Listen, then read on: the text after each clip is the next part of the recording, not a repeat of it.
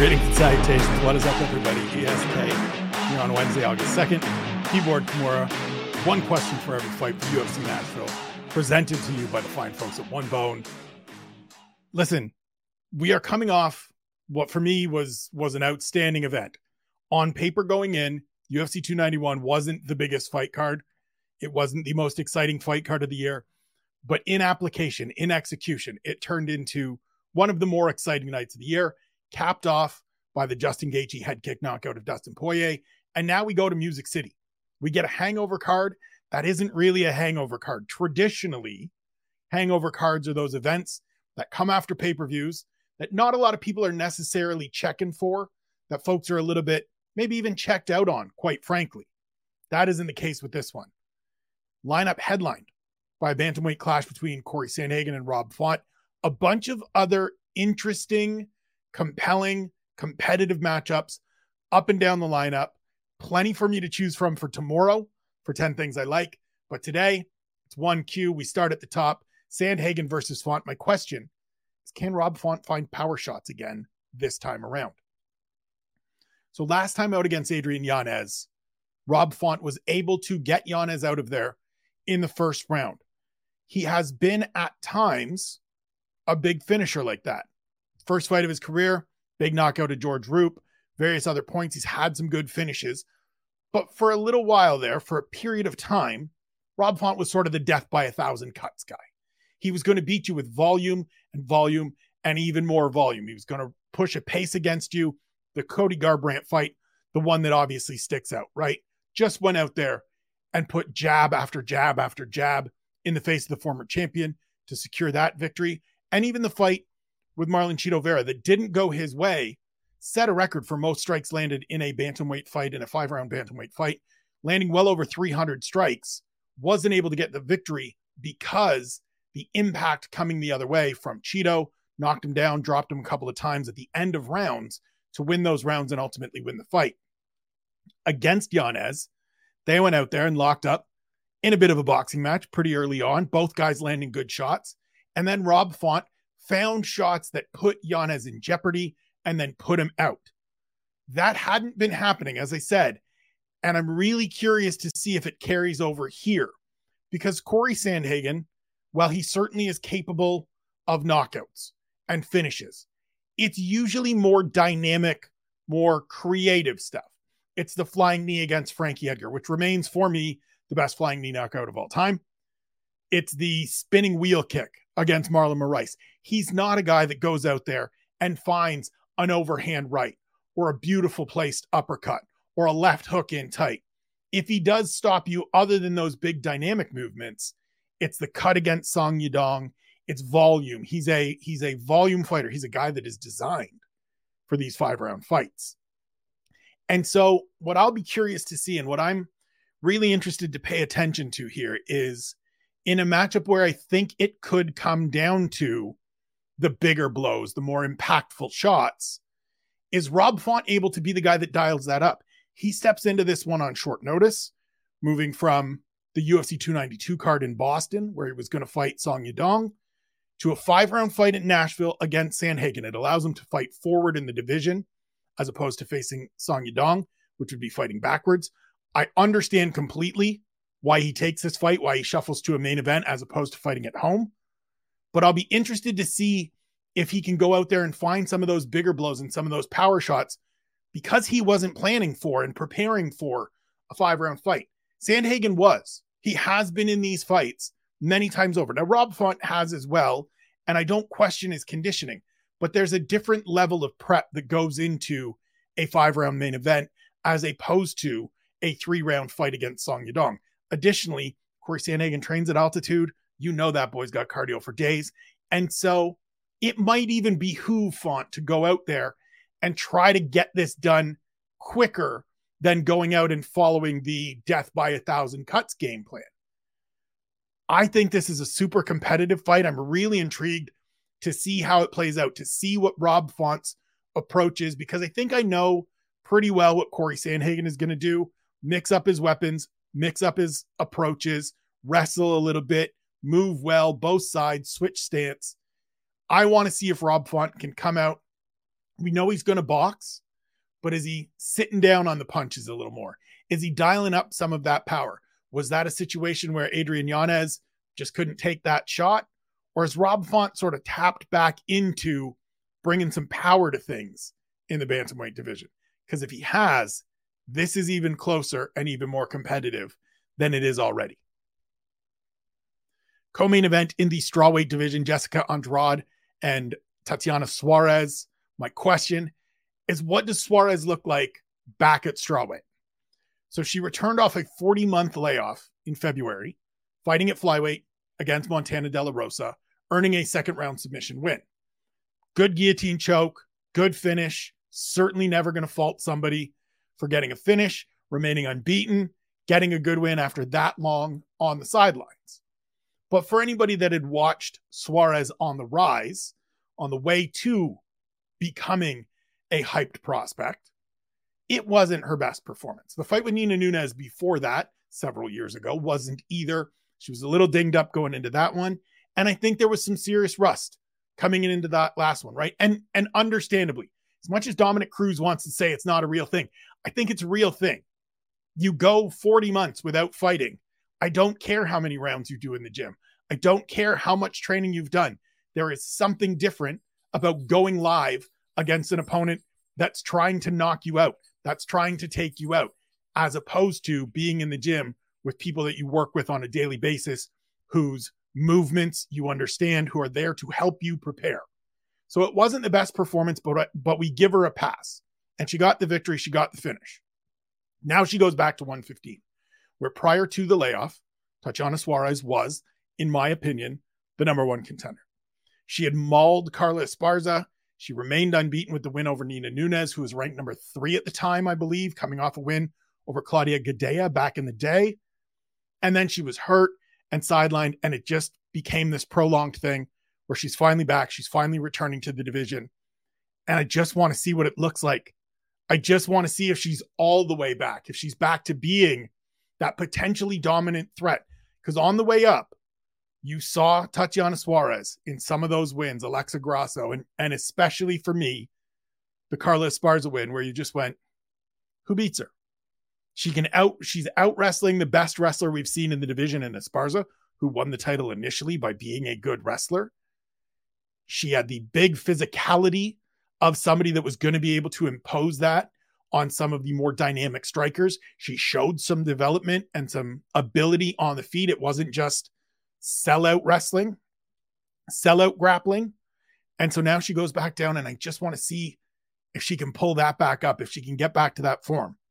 Andrade is the right test here, and she steps in for Verna Jandiroba, which would have been a great fight as well, but one that felt a little, to me, one-dimensional. Jandiroba is also a grappler, and so it felt to me like Suarez would have an easier time getting into her grappling. Andrade, despite the fact that she's coming off consecutive losses and fighting for the fourth time in just under 8 months, is still a threat. Is still somebody that can go out there and make you pay if you leave your chin exposed, and maybe catch a guillotine of her own or a standing arm triangle as she did to Amanda Lemos last year if you make mistakes. But she's also somebody that will overthrow and overcommit on a bunch of her shots and create opportunities, provide Suarez with opportunities to get into her takedown and get into her chain wrestling. And I just want to see what it looks like. I just want to see if she's able to go and do some of the things that Erin Blanchfield did to Andrade earlier this year, some of the things she was able to do to fighters in this weight class prior to the injuries, prior to the layoff, when we all looked at her and thought, this is a woman destined to fight for UFC gold. The belt is on the line later this month in Boston, Zhang Weili against Amanda Lemos. I think if Tatiana Suarez goes out and looks really good here, looks impressive here, gets a stoppage win over Jessica Andrade, she might be the number one contender. Rose Namajunas has moved on. Carla Esparza is pregnant, welcoming her first child here pretty soon, I believe. There's not many other people kind of standing in line waiting to figure out who's going to face the winner of that fight. And so a good performance, a dynamic performance on Saturday may put Tatiana Suarez into a title fight either towards the end of this year or early in 2024. I want to see what she looks like. This is a really fascinating fight to me. Light heavyweights, Dustin Jacoby and Kennedy and Nzechukwu. My question is, hasn't Nzechukwu really started to put things together? I think I asked this question of Kennedy going into his last fight against Devin Clark. He got a second round submission win, and I came away thinking, yeah, it really does look like it's starting to come together. And so this is just further information, further data collection. He's won 3 straight, all by stoppage. He's shown more aggression, but also more poise and more composure. There were points earlier in his career when he would get stung, when he would get put in bad positions, when he'd get a little flustered, that you would see that come out of him. And the processing either slowed down or disappeared. As of late, he's still gotten hurt a couple of times. He's still gotten hit with some stuff that maybe you wouldn't like to see him get hit with, but he's dealt with it better. And he's gone out and he's gotten these finishes. And when he's had opportunities to finish, he snatched them up right away. That is a super important thing to me. The other thing that really makes this feel like we are seeing Kennedy turn a corner, he's 31 years old. He's 15 fights in. But this is a guy that started from zero. No martial arts experience whatsoever when he walked into Fortis MMA to learn to kickbox because his mother needed him to do something after school to keep himself busy and get him into something to develop some confidence, to deal with bullies and things of that nature. He's only been a pro since the end of 2016. Made his debut November 2016. So I know that is 7 years ago, coming up to 7 years ago. But like, that's not a lot of time when you think about how long some of these men and women have been competing. Half of his fights are in the UFC. More than half of his fights, quite frankly, are in the UFC. He has learned against the best competition in the world. And that is a steep learning curve. And I think he's now starting to hit that point where it all makes sense and it's all rise right now. Now, Dustin Jacoby is the kind of guy that if you're not putting it all together or you're not as good as maybe I think you can be, he'll show you. He'll show us. He'll prove that on Saturday. Savvy, sturdy veteran, very good striker, great gas tank, great conditioning. Go out there, we'll engage with you. We'll look to rough you up. This is the spot, to me, where we find out even more whether Nzechukwu is the real deal and is somebody that is starting to make waves and going to be a factor at light heavyweight going forward.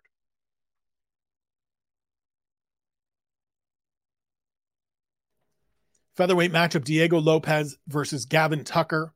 My question is, can Lopez build off the Evloev performance?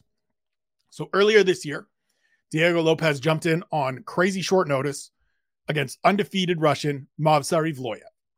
Most of us expected Diego Lopez to get rolled because Evloev is unbeaten. He has all the skills in the world. He has a complete arsenal, very good grappler, good hands. And Lopez went out there and right off the hop took the fight to Evloev. And for 15 minutes showed that he belonged. He deserved to be in there.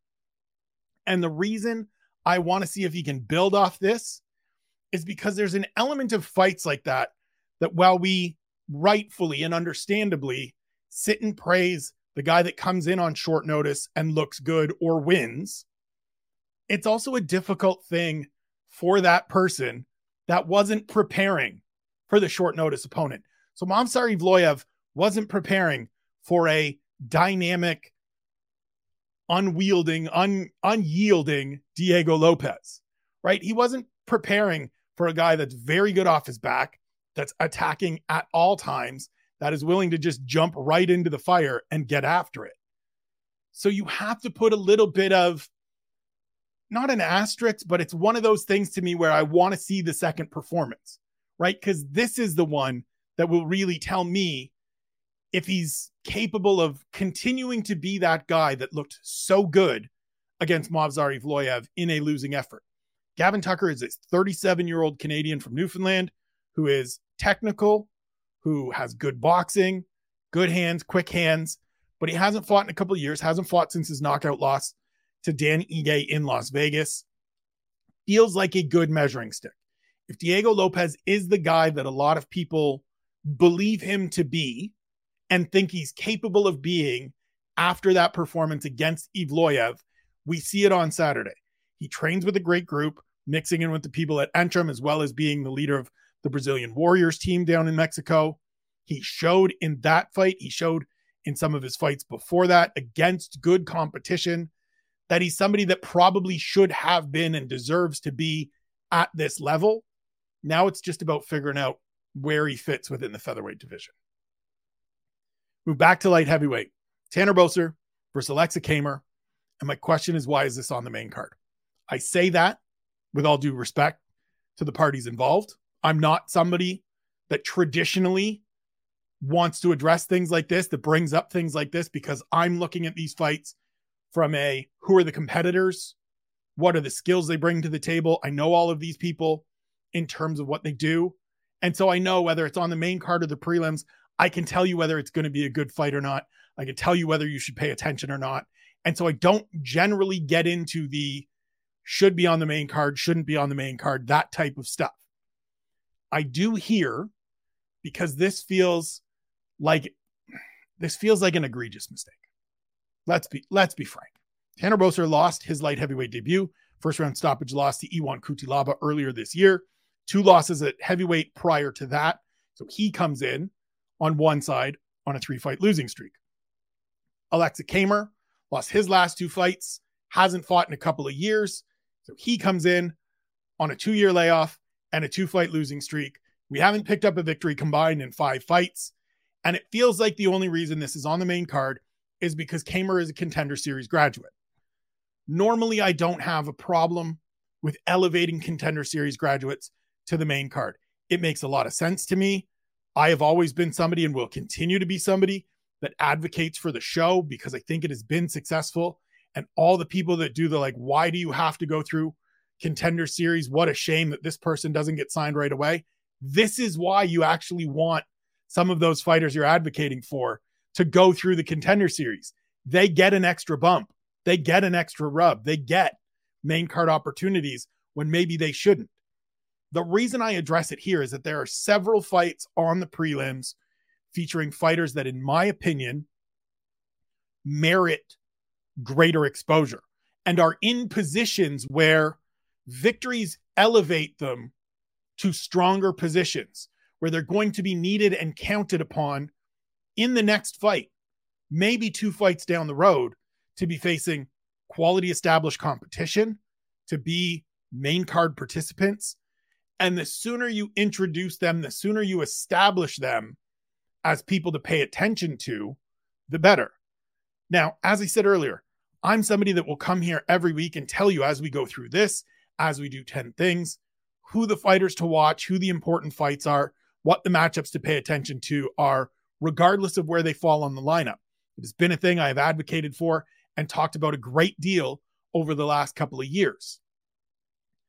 But we shouldn't just be throwing fights like this on there, because while I'm not somebody that cares about where a fight falls in the rundown, there are still loads of fans out there that look at the main card and view that as the best fights and the best fighters competing that weekend.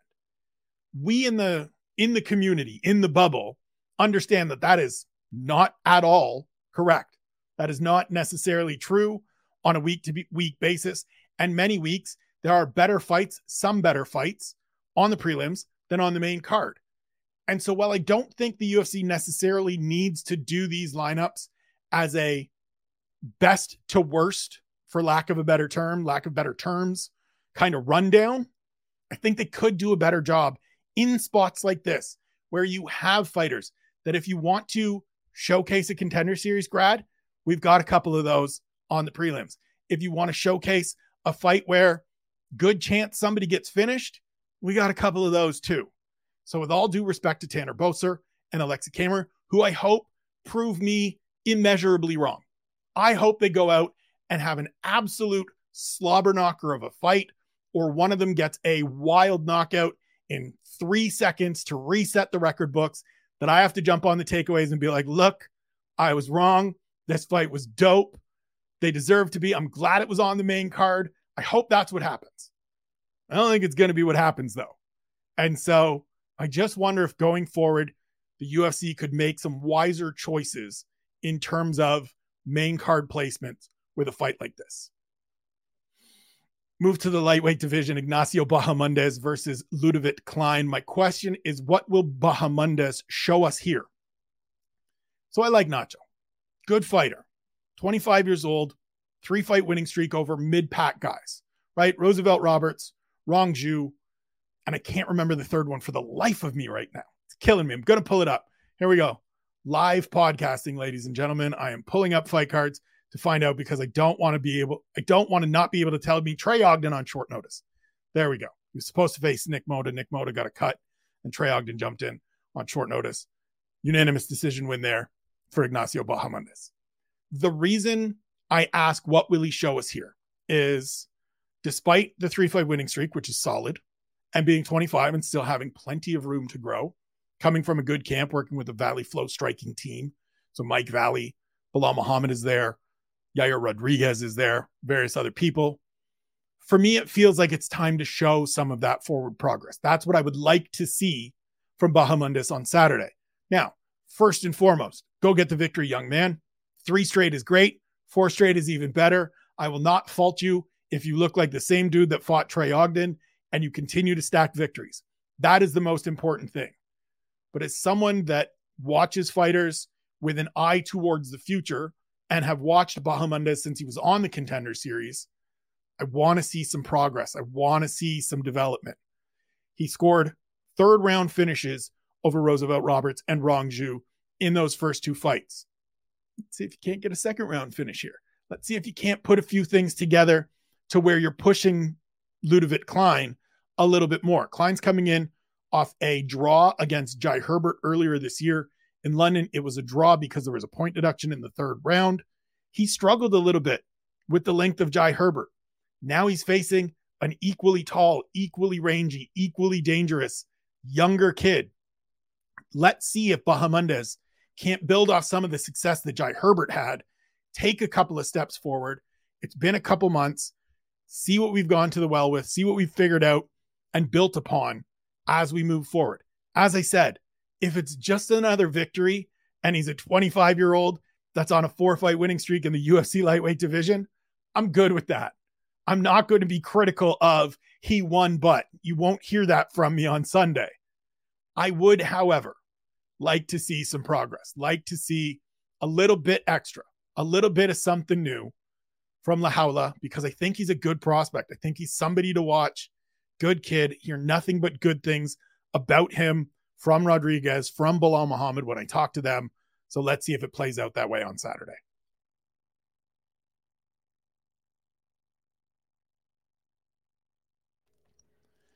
It's Keyboard Kimura, one question for every fight for UFC Nashville, presented by One Bone. We move to the preliminary portion of the card, closed out by Billy Quarantillo versus Damon Jackson in the featherweight division. My question is, who holds their position in the second 15?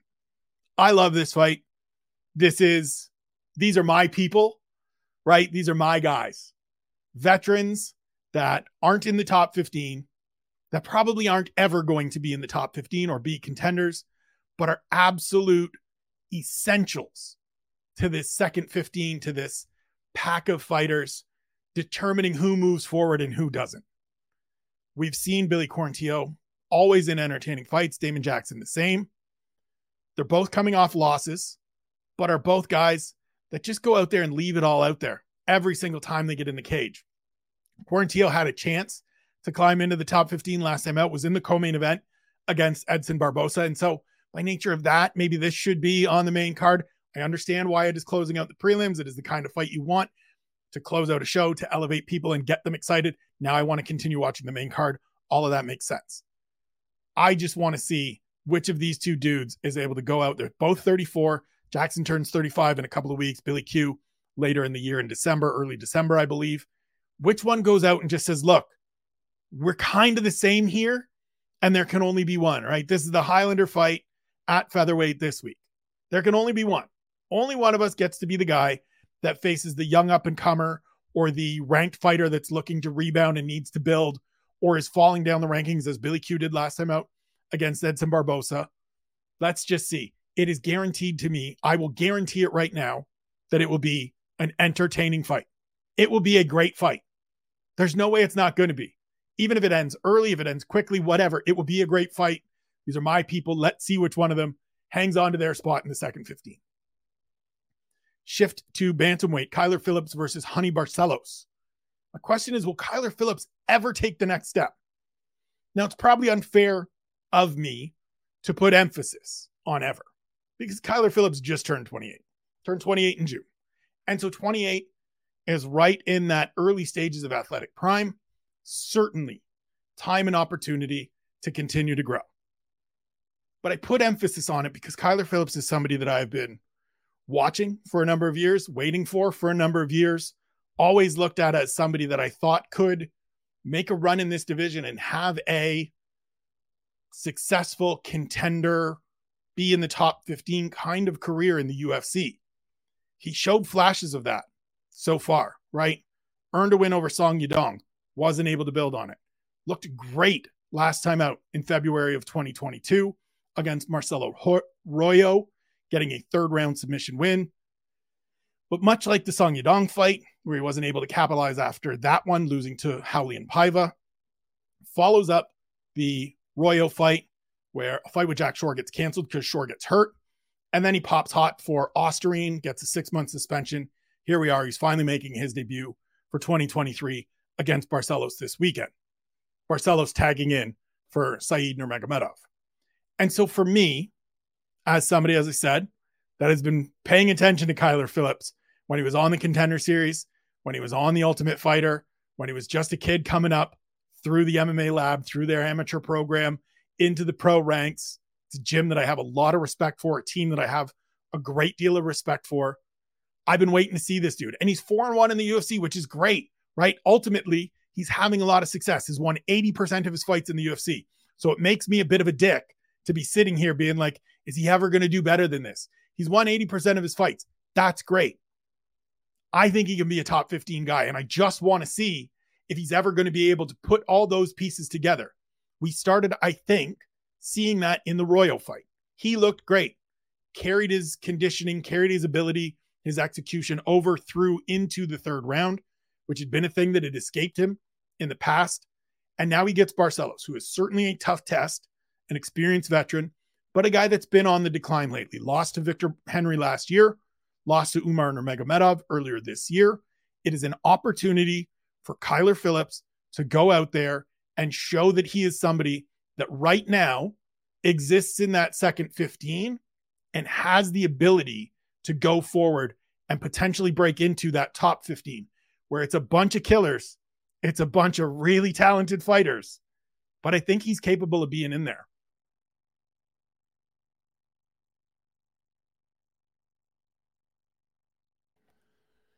We go to the welterweight division, Jeremiah Wells versus Carlston Harris.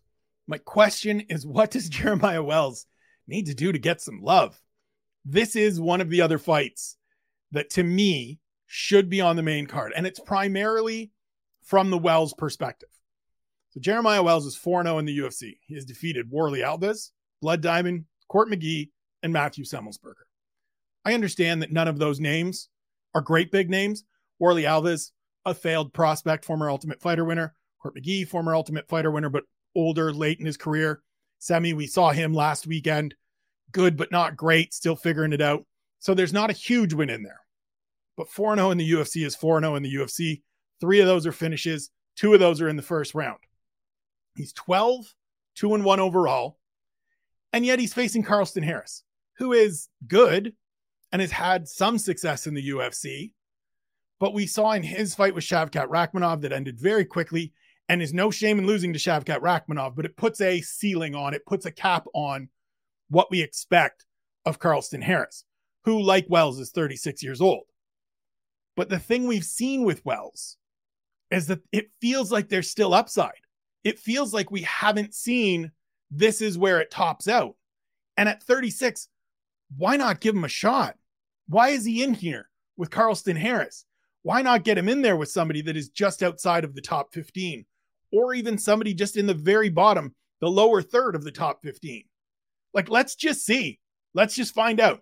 This feels like one of those situations where there's no reason to slow play it. And I've talked about this a bunch as of late, wrote about it on OSDB Sports a couple of weeks ago.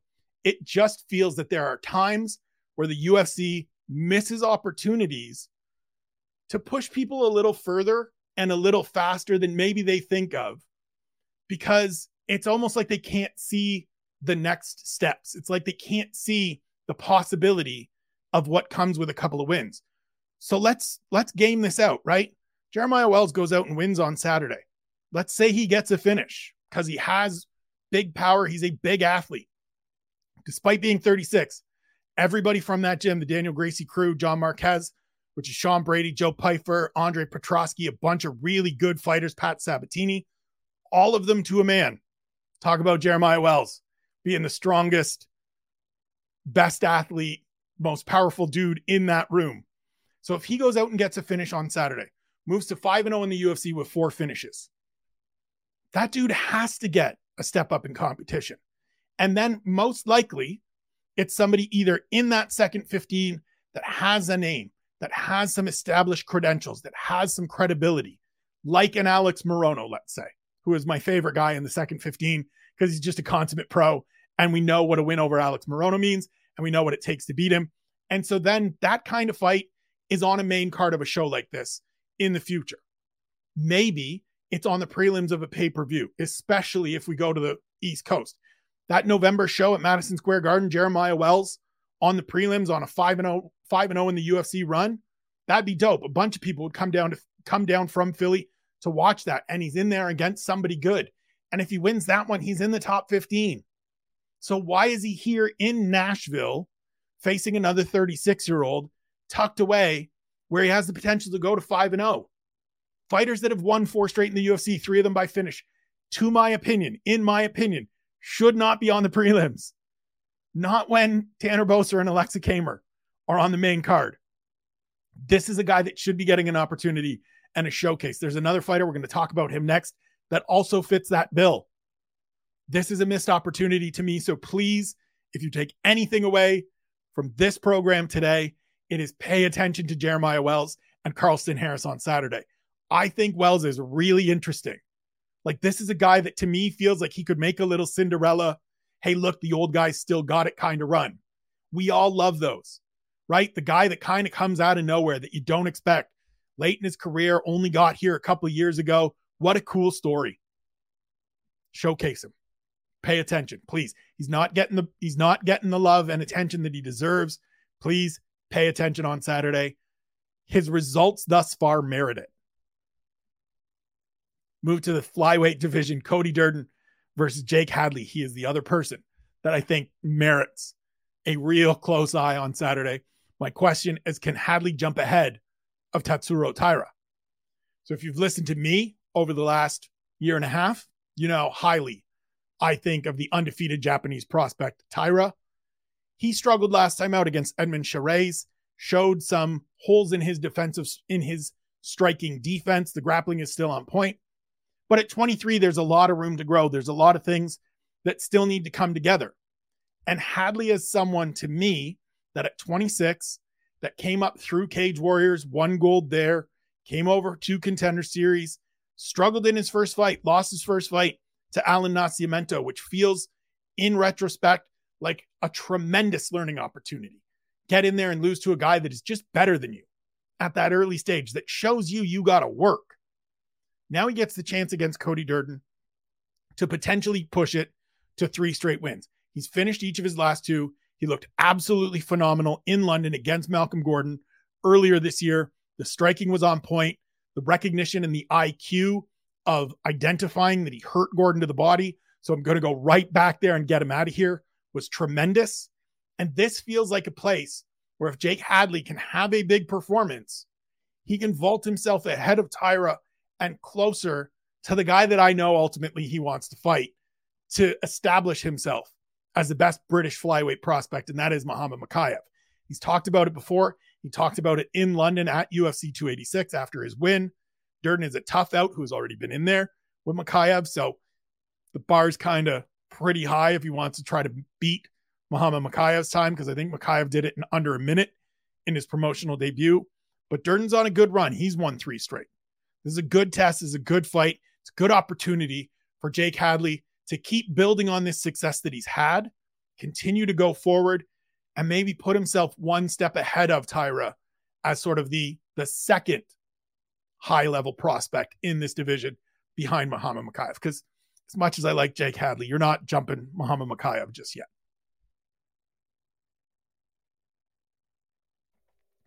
Next up, the fight that continues to change every single day. So I will tell you this as of right now is what the fight is. Sean Woodson versus Dennis Buzukja. It has been several different things for Sean Woodson, who has traveled through Steve Garcia, Jesse Butler. I lost his name for a second, but we got it back. Myron Santos, and now Buzukja. My question here is, will Buzukja make the most of this opportunity? So Dennis Buzukja is a guy that the MMA community has been rooting for a little while.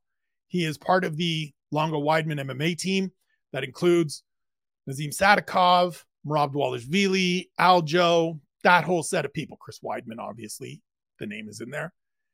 He was on Contender Series a couple of years ago, losing to Melsik Bagdasaryan. He was on Contender Series last year, getting a win over Kaleo Romero, but didn't get a contract. It was a good performance, but not a great performance. Comes into this one on a 7-fight winning streak. And he's one of these guys that every time he competes, various people in my timeline post up the like, is it finally enough for Dennis Buzukja to get his chance? Here it is. And I understand it's short notice, and it's hella short notice, taking the fight on Tuesday against Sean Woodson, who has been through a full camp, has multiple fights in the UFC, and presents challenges just from a physical standpoint, right? Great, big, tall, long, rangy featherweight. But this is the opportunity.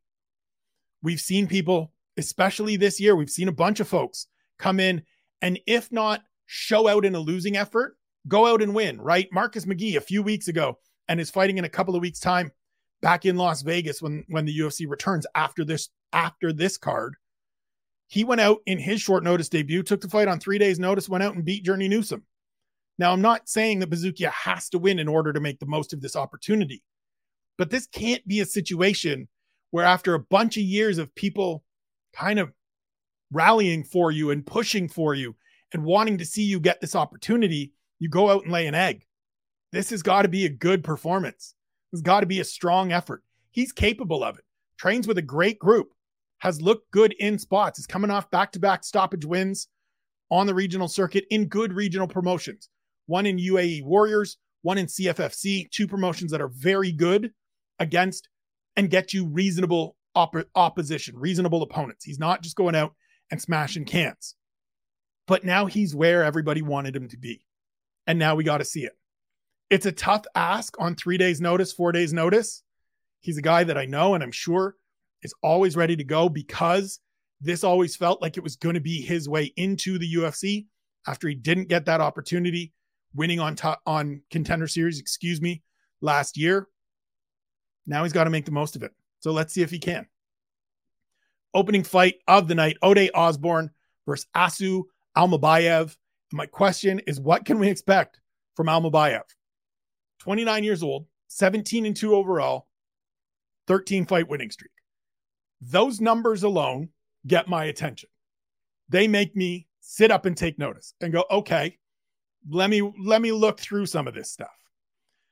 So when looking at his record, you pull up Tapology, there's wins over guys that you recognize. Zach Markovsky, Chris Kalidas, had a win over Alexander Duskalchuk, who was signed to the UFC and booked into a couple of fights, but it never materialized. So those are all recognizable, meaningful wins that make you go, and even though Zach Markovsky is older and it hasn't been great lately, you look at it and you go, okay, those mean something. I understand what a victory like that means. There's also a lot of shiny record guys, right? Where you're going out and you're fighting guys that have 3 fights, 4 fights, 6 fights, 7 fights. And so it's difficult to get a accurate representation of where a fighter like that stands when they come into the UFC, which is why I love this fight, because we know who Ode Osborne is. We know exactly what he brings to the table. We know the guys he's beaten. We know the guys he's lost to and how he's lost to them. And so it provides an opportunity right out of the chute to establish a baseline for where Almabayev fits in the flyweight division. You beat Ode Osborne, that tells us one thing. You lose to Ode Osborne, that tells us another. And how the fight plays out, how that victory or defeat comes, certainly factors in there. This isn't a one and done, make all assessments and we're locked in stone. But this is first impression time. And I want to see guy on a 13 fight winning streak, 17-2 overall. As I said, let's see. Because Ode Osborne is pretty good, but also not in the top 15, which tells you how dangerous things are in the flyweight division and how competitive things are in the flyweight division. So let's see where Almabayev fits in on Saturday. That is it for this show. Thank you for tuning in. I'll be back tomorrow with 10 things. And then we'll be back on Friday with the double dip. We had a great week in Salt Lake City, 10-1 with the picks, over $1,000 of profit in terms of the betting show. So I'm going to do all the work I can in the next couple days to prep those and find good wagers and see if we can't keep this going. Follow me on Twitter and Instagram at Spencer Kite. Check out the boys at OneBone, at OneBone Brand on Twitter and Instagram, onebonebrand.com for all your apparel needs. ESK20 at checkout for 20% off your initial order. Click on the Substack, scan the QR code, spencerkite.substack.com, Keyboard Kimura newsletter, all of the stuff I put out on this channel, straight to your inbox. $0 a month, $5 a month, $0, $5 a month, or $50 for the year. That's the pricing. However you subscribe, I greatly appreciate it. I am getting loopy. I am getting a little bit punch drunk here on Wednesday. I appreciate you. I love you. I look forward to talking to you later this week. I hope your week is going well so far. Be good to yourselves. Be good to one another. See you tomorrow for 10 things.